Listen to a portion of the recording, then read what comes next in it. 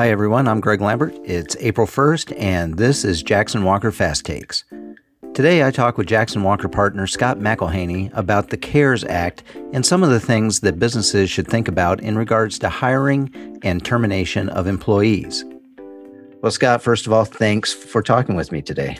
My pleasure. So there's a lot going on in the major legislation which has passed over the past couple of weeks. And one of those is the CARES Act. And it has some rules in regard to hiring and termination. Can you lay out a few of those considerations that employers need to think about right now? I'd be happy to, because really the way that employers are handling their employees is really driving a lot of the benefits available under these new laws. Mm-hmm. So as everyone probably saw last Friday, I think it was March 27, Congress passed and the president signed the Coronavirus Aid, Relief, and Economic Securities Act. And that spells out CARES. That's why it's called the CARES Act. The Act has a number of sections that make assistance available to businesses and to workers as well. What I want to talk about, though, what's going to be important to understand is how the benefits available under the Act are conditioned on employment, because that's really one of the aims of the Act is to encourage maintaining employment. One of the more significant parts of the Act, and one that's received the most attention in the press, is the availability of about $350 billion in forgivable Small Business Administration loans. And this is known as the Paycheck Protection Program.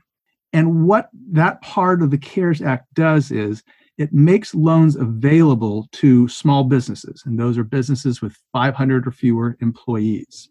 There are some affiliation rules. So if separate companies have common ownership or common management, they might be aggregated and therefore not eligible for these loans.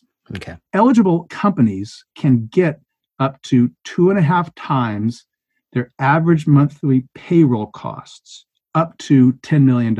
And the permissible uses of the loan are for payroll and other compensation costs, mortgage interest, lease payments, utilities, and a few other smaller items.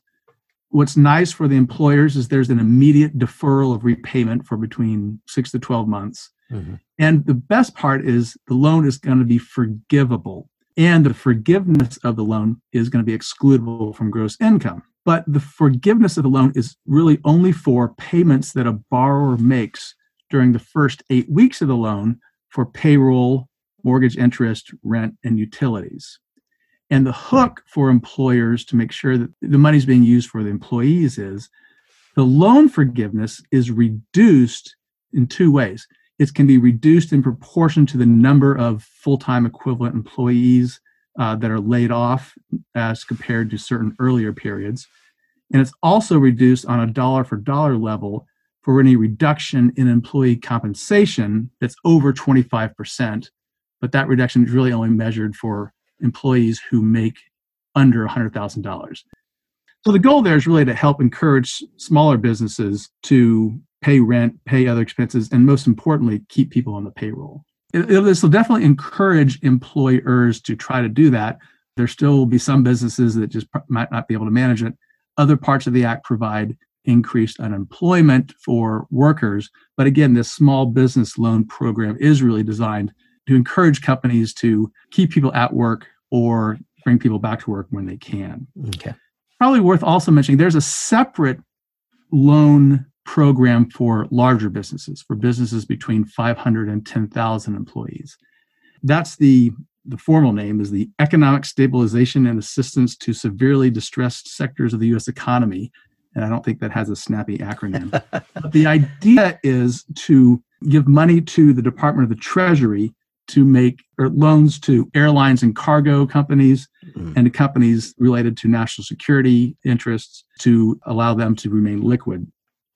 So there are a couple other goodies in the CARES Act as well. I already mentioned unemployment insurance, but as to employers, one is the employee retention credit against the employment tax. Okay. And basically what that means is if you're retaining your employees, you can get a credit for 50% of the wages paid between March and the end of this year, up to $10,000 per employee. And that's a credit against employment taxes that are otherwise owed.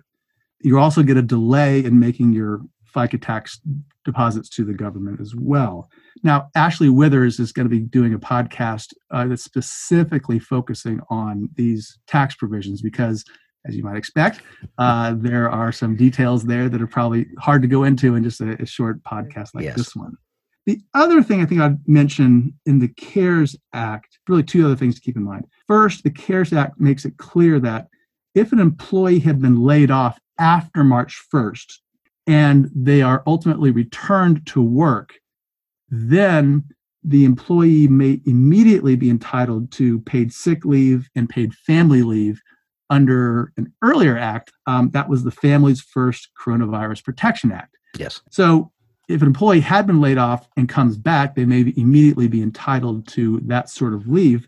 But you should remember that that had a tax credit against the payroll tax otherwise due for the cost of any paid sick leave or family leave under that act. So there's a tax credit for the cost of that leave, so to try to minimize the burden on businesses. Well, Scott, thank you very much for breaking that down for us. My pleasure.